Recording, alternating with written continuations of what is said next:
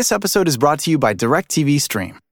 Introducing DirecTV Stream, the best of live TV and on demand, which means you can watch your favorite sports, movies, and shows all in one place. So whether you want to catch the game live or watch the latest blockbuster, they've got you covered. And there's no annual contract.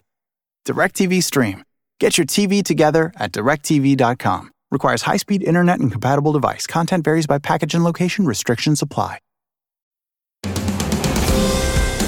This episode is brought to you by KPMG Risk Services.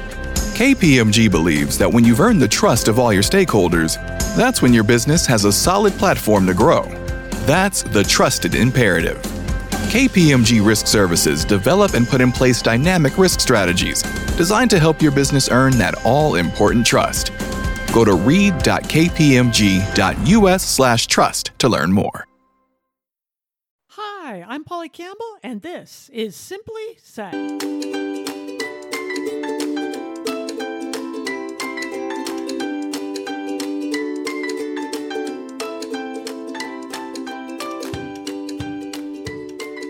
Hello, hello, hello.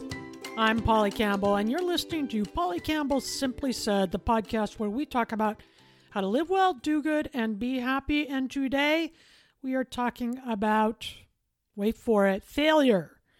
How can failure make us happy? Well, I don't know if it does, but it can help us live well when we learn to manage failure and rejections and our imperfection. I think when we get comfortable with the messiness of what it means to be human, then we live more authentically. We relax a little bit. We have more fun. And that's ultimately what this show is about, right? Living better in the moments that we have, having more fun, having deeper connection and love and joy and all of that. And for me, that's meant really coming to terms with my imperfections, managing rejection, dealing in a healthy way with failures. When you're a writer, there are a lot of it. There are a lot of rejections. There's a lot of failures. There's a lot of people calling you out to your face and on the internet about how lame you are and how terrible your book is and all these other things. So if you're going to persist in this profession at all, you got to learn how to manage it. And sometimes I do that better than other times. But I think really being human is a lot about learning how to deal with these moments of discomfort and upset when we realize how flawed we really are, right? That's not a disgrace. That's just part of being alive. When we can redirect our thoughts about failure and flaws and imperfection in that way, it becomes easier to manage it. And then those failures can actually become productive failure. I had a real good dose of this like a million years ago when I was in college. I'd always gotten good grades. I did well in school. I worked hard. I expected myself to get good grades. And because I did, others learned to expect that from me too, right? The teachers expected it. My parents expected it. I followed the rules. I studied, turned in quality work until economics, people. I was a freshman in college. It was a required course. Economics 101 and 102. I had to have it to get into journalism school, which is all I ever wanted to do in my life. And I crashed and burned. And I crashed and burned over and over again. I had a tough time even getting the C that I needed to get to graduate from the journalism school. The first time I took the class and failed, it was devastating because I'd never failed a class before. I didn't expect that to happen. I knew I was working hard. I was putting out good effort. And I don't think now that I was learning in the right way. I didn't know it then, but I don't think I was doing it the right way to learn the material. I needed to adapt and change and grow. I struggled when I took it the second time. The third time, I passed. I got through the course. I graduated with really good grades from college, except for that one series, 3 classes in economics. And I didn't even care by that point because I was just so glad to have gotten through it. Let me tell you what. And you know how many times people have asked me about my grades since then? 0. None. I don't know how much economics I learned. I really don't. I've worked with tutors. I went to all the study sessions. I studied all hours of the night. I went to every class, and I barely got through the class. And I still don't know how much I learned. But I'll tell you what I did learn about. I learned about failing gracefully. I didn't do it the first time. I certainly didn't fail gracefully. I pouted, I complained, I sweated, I stressed. I'm not sure I did much better the second time. But it was just the beginning of learning how to think about failure and rejection. It was just the beginning of learning how to deal with those feelings of disappointment in myself and frustration. It was tough to be working that hard and still not be able to do well. That was a challenge for me. And it caused some pain, like physical pain and upset. And rejection does that too. Rejection triggers the same pathways in the brain that cause us to feel physical pain. fMRI studies where they look at the activity in the brain can see that part of the brain become activated. So the same area of the brain that passes on our sensations of physical pain light up when we feel we've been rejected, when we feel like we don't fit in, and also when we feel like we've failed. Because that's really what it was for me. The grade was tough to take in the beginning, but I got over that.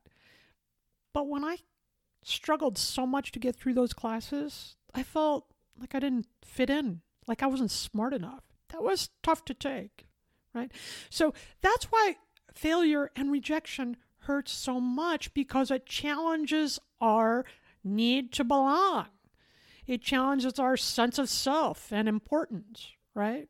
And when another person rejects us, or we don't get the job, or our book is turned down like 50 times, yes, been there, it causes physical pain in our body. It hurts. So one interesting part of this is research shows that Tylenol reduces the emotional pain that rejection causes. In a study testing this hypothesis, the rejection we feel mimics physical pain. And those people in the study were given acetaminophen, which is Tylenol. When they felt the deepest rejection, those people who were taking Tylenol reported significantly less emotional pain than those who took a sugar pill. There's a strong link in our brain and our bodies between rejection and physical pain. So when you're feeling heartache over a breakup, that's true. You are feeling heartache, right? We don't want to fail at anything. We want to be the best parents. We want to be the best at our job. We want to be good friends. And yet, so many ways we feel less than every day. So we need to find a way to manage this, right? We often are going to have moments in our life when we feel like we don't belong, or we aren't good enough to play with the cool kids, and then we try to do better, or we get plastic surgery, or we dye our hair, or we try to lose weight, or we try to get the better job, or make more money, or what? We're always striving for something else.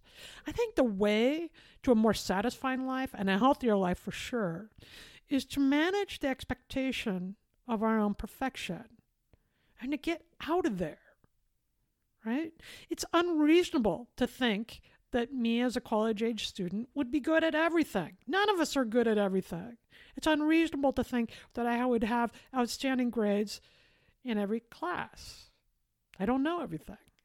I've been thinking about this a lot right now as our daughter gets ready to go to high school, really the first time because of the pandemic. She spent the last term going 2 days a week in very small classes. Her friends weren't there because they were on a different schedule and all these things. So this is going to be her first experience in the halls with a bunch of kids in high school and greater academic demands and so forth. And I was thinking about this. And the reality is this. I want her to have options for her life, But I mostly want her to experience her life. And I want her to learn how to move through setbacks and how to feel capable in the face of challenge. And I don't know how to teach her any of that. I've never had a sophomore in high school before. I'm unskilled at this. And I've never raised a teenager during a pandemic before, right? So all these experiences are new. So if my expectation is that I have it all figured out and we are going to get through this unscathed, I'm setting myself up for disappointment because I'm going to fail. I fail dozens of times a day, probably more than that.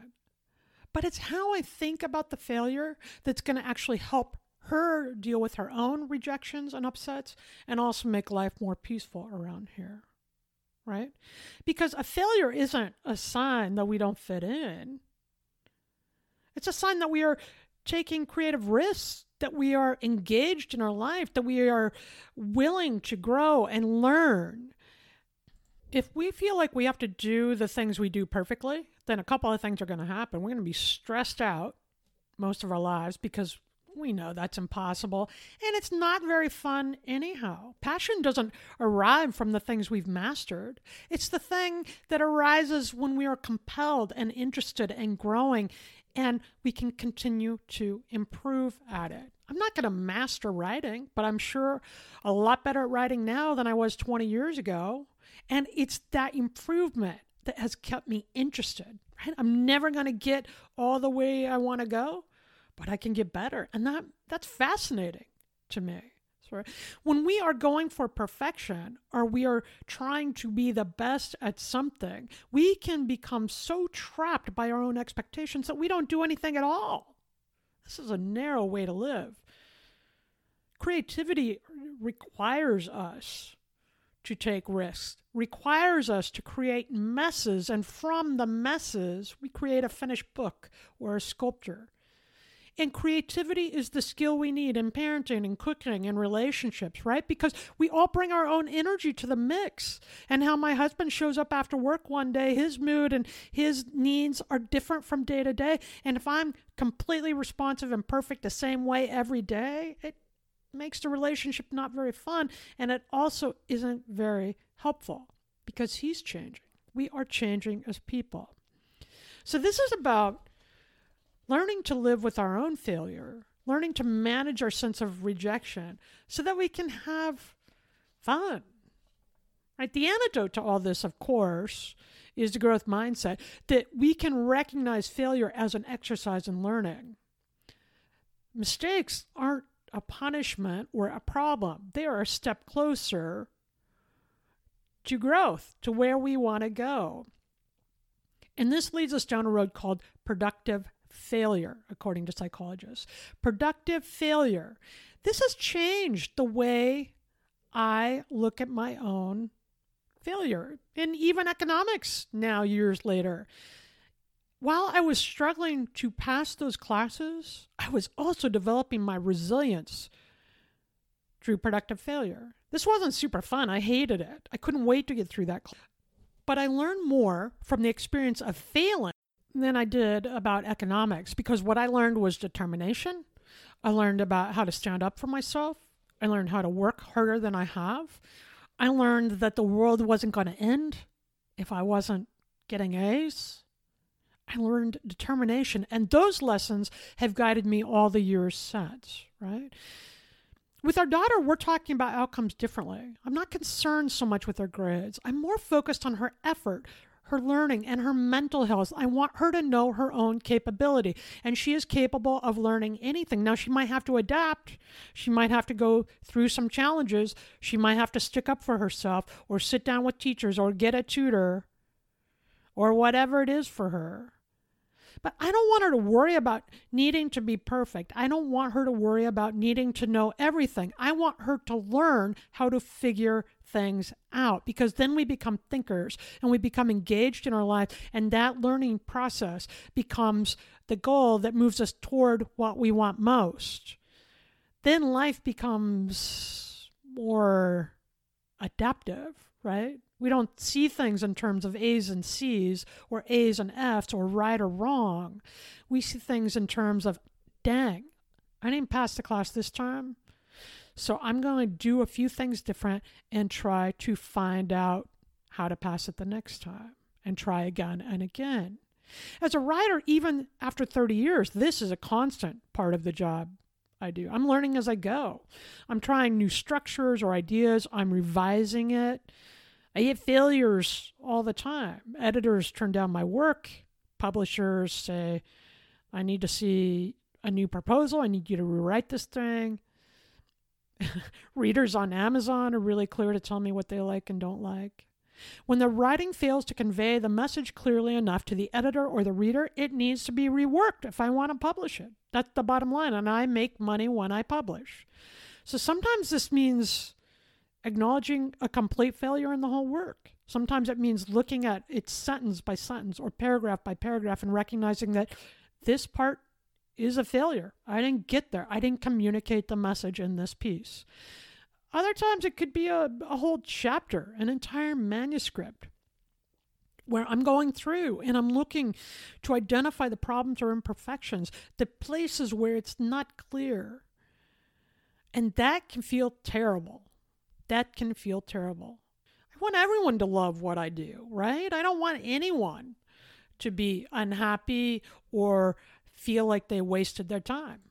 But it's the process of taking in that feedback, hearing that which is valuable. We have to identify that too. Not everybody's voice matters equally when they're giving you feedback, right?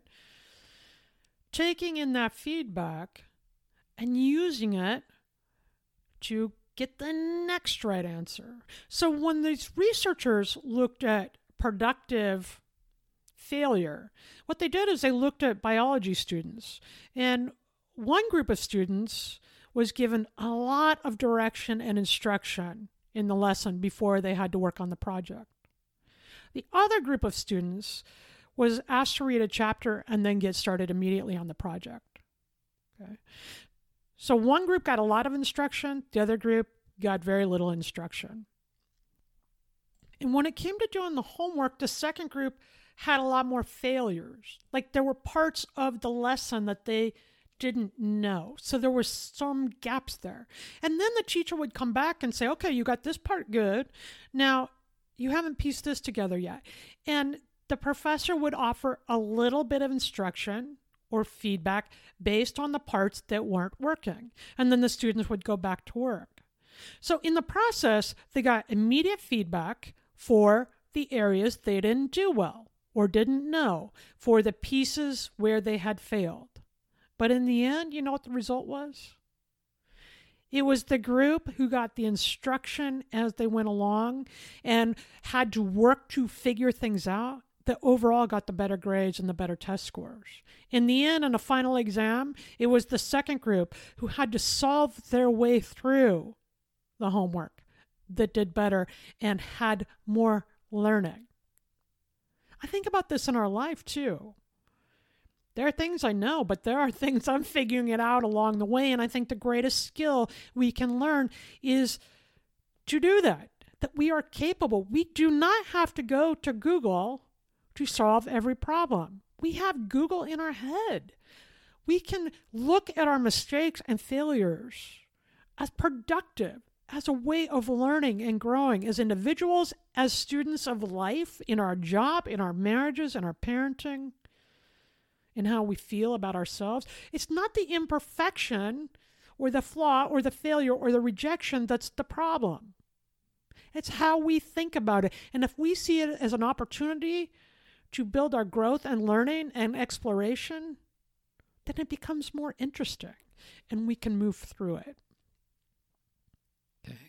The research I talked about for those biology students, by the way, was done out of the University of British Columbia by Professor Sunita Charira. And I think it's really useful to think in terms of failure as a productive mechanism to learning, particularly now as our kids are heading back to school. What is our expectation? My expectation for my daughter is that she set expectations for herself and work toward those, not mine, that she learn. But most of all, I want her to learn her own capability. And that means we have to be prepared sometimes to ask for help, right? We have to do things differently. We have to change our mind. We have to change our approach. That's how we overcome and get better and improve. Now, I think improvement's great. I write personal development books. I'm always looking for ways to be more engaged in my life and to think about this stuff differently in a way that helps me and makes me feel better. But that's because I'm interested in it. I'm motivated because that brings me joy. I'm not improving because I think my husband needs it or because you're requiring it of me. I'm improving because that's interesting to me, right? So I'm not saying not to challenge yourself to learn more or become better. I'm saying look at your motivation. The imperfections are not a fault. The failures are not a fault unless you decide they are. But if you're motivated to improve, we can change the way we think about these setbacks. That's productive failure, right? Now, here's a couple of things that can help us through this. Because no matter, failure leaves us feeling beat up. I know that. I feel that often. So here are some ways of thinking about it. First of all, focus on the process and the growth, not the outcome. Writing a book is really about this. I mean, sentence by sentence, some days are just really hard. And a year from now or 2 years from now, you might see the book I'm working on now. And it's a proud moment. And that feels good when that book comes out. But really, I need to be able to live well during the 2 years I'm creating that book. So I go through it piece by piece, and I really try to enjoy and grow and learn and work through the process and focus on what I'm doing today instead of what might happen 2 years from now. That takes the pressure off, and I don't worry so much about failing. Stop paying attention to what others are thinking about you. It's none of your business. Have you heard that old quote? It's none of your business. People are going to think. People are going to hate, as we say, right? So stay close to the people who love you.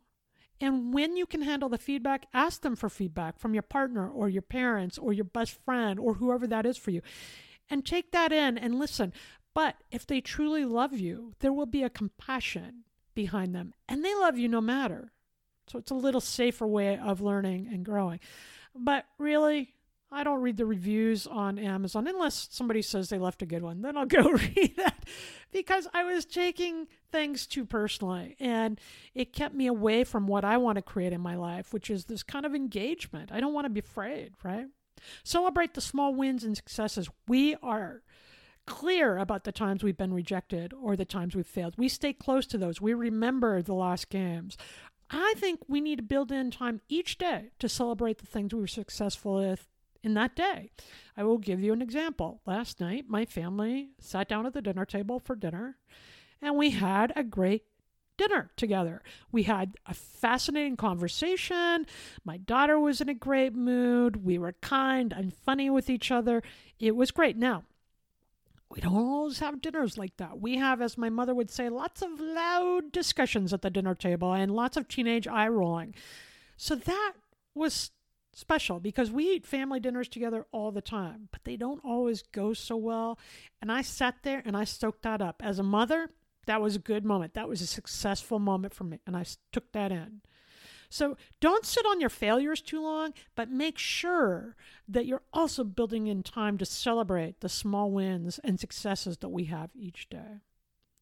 And then live with a little self-compassion. We know that when we are not critical, when we are not so self-critical, that we feel better, and that allows us to go on and create and do important things in our lives. Rather than getting stuck in the fear of failing again, when we can look at a situation and say, hey, this was hard, I blew it, I'm really embarrassed, or I'm upset, or I'm disappointed, but I'm also human, and I'm going to make mistakes, but I'm going to move on and grow from them, or try again, or take a vacation and come back with a clear head.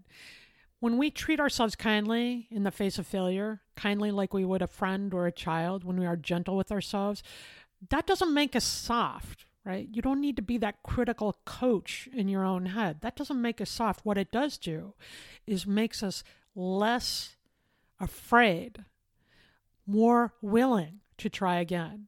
We don't need to be beating ourselves up to be effective.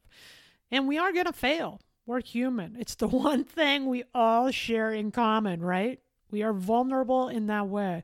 But from those failures, from those rejections, from those moments of feeling less than and imperfect, we can also be productive and connected and evolving. To me, that's much more interesting than anything we can do. So today's Simply Start is easy peasy. Think about your beliefs about your own failures and mistakes. Can you cut yourself a break today? When you make a mistake parenting, can you apologize to your kid or fess up? When you make a screw up at work, can you put your head down, take a deep breath, and try again? Is it okay for you to be imperfect? And if you examine your beliefs around failure and you realize you're living under the expectations of others or your expectations for yourself are too tight and hard and keeping you back, they're causing you to procrastinate because you can't do anything well enough, so you don't do it at all, or they're causing you to feel ill from stress, maybe it's time for a revise, because we need to show up for each other, and we can't do that if we're playing small. Recognize that playing big, taking the shot, means you're going to miss a few, and you're going to make many others. It's not the failure that's a problem, right? It's the way we think about it. Now, I'm not telling you that you're going to get through unscathed. It's going to hurt. I got a rejection today. It does not feel good. And I'm okay, because what I've learned from productive failure is that I'm resilient, I am strong, and I'm determined. And when we have those things, we'll get up and ride again, right? Let's practice this in our own lives. Let's teach it to our kids. Let's encourage each other to experiment and create and explore and be safe in their failures and learn and grow from them. I'm curious what you think about it. You can find me at pollycampbell.com, sign up for my notes there, or check out my Facebook page at Polly Campbell Author. I'm all over the place. You'll find me. Or check out my newest book, You Recharged. Understanding how to deal with this kind of failure and disappointment has been an important part of me avoiding burnout and feeling engaged and revitalized. And that's really what the book is about, how to come back from these ups and downs that we experience. So check that out. Thanks for listening. Really, listen, the failure is not the problem. It's how we think about it. And we can think about it as a productive means to an end. I hope you'll do that today, because when we do, we will all live well, do good, and be happy. Thanks for listening.